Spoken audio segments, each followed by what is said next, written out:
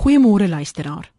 Ons het gisteroggend die eerste seëning wat Jesus naby Galilea uitgespreek het, gedeeltelik bespreek. Vanoggend gaan ons verder.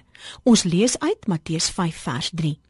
Geseënd is die wat afhanklik van God is, want aan hulle behoort die koninkryk van die hemele.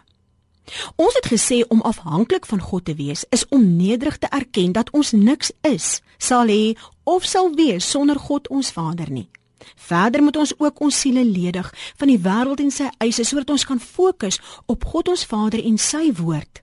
Vanoggend bespreek ons die seën wat ons gaan ontvang, sou ons ons afhanklikheid van God besef en leef. En dit is dat die koninkryk van die hemele aan ons sal behoort. Maar wat presies is die koninkryk van die hemele? Jesus sê vir ons in Matteus 12 vers 28, aangesien ek deur die gees van God die bose geeste uitdryf, het die koninkryk van God inderdaad tot by julle gekom. Verder lees ons in 1 Korintiërs 3:16, weet julle nie dat julle die tempel van God is en dat die gees van God in julle woon nie? Wat my bring by, wie is die gees van God? Wel, eerstens lees ons in Galasiërs 5, dat die vrug van die Heilige Gees is liefde, vreugde, vrede, geduld, vriendelikheid, goedhartigheid, getrouheid, nederigheid en selfbeheersing. En dan is daar natuurlik die gawes ook.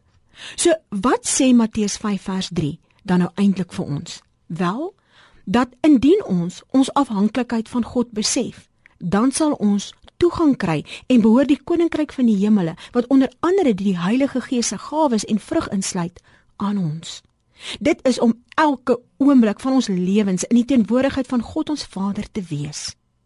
Almagtige Vader, help ons om ons afhanklikheid van U elke oomblik van die dag te besef.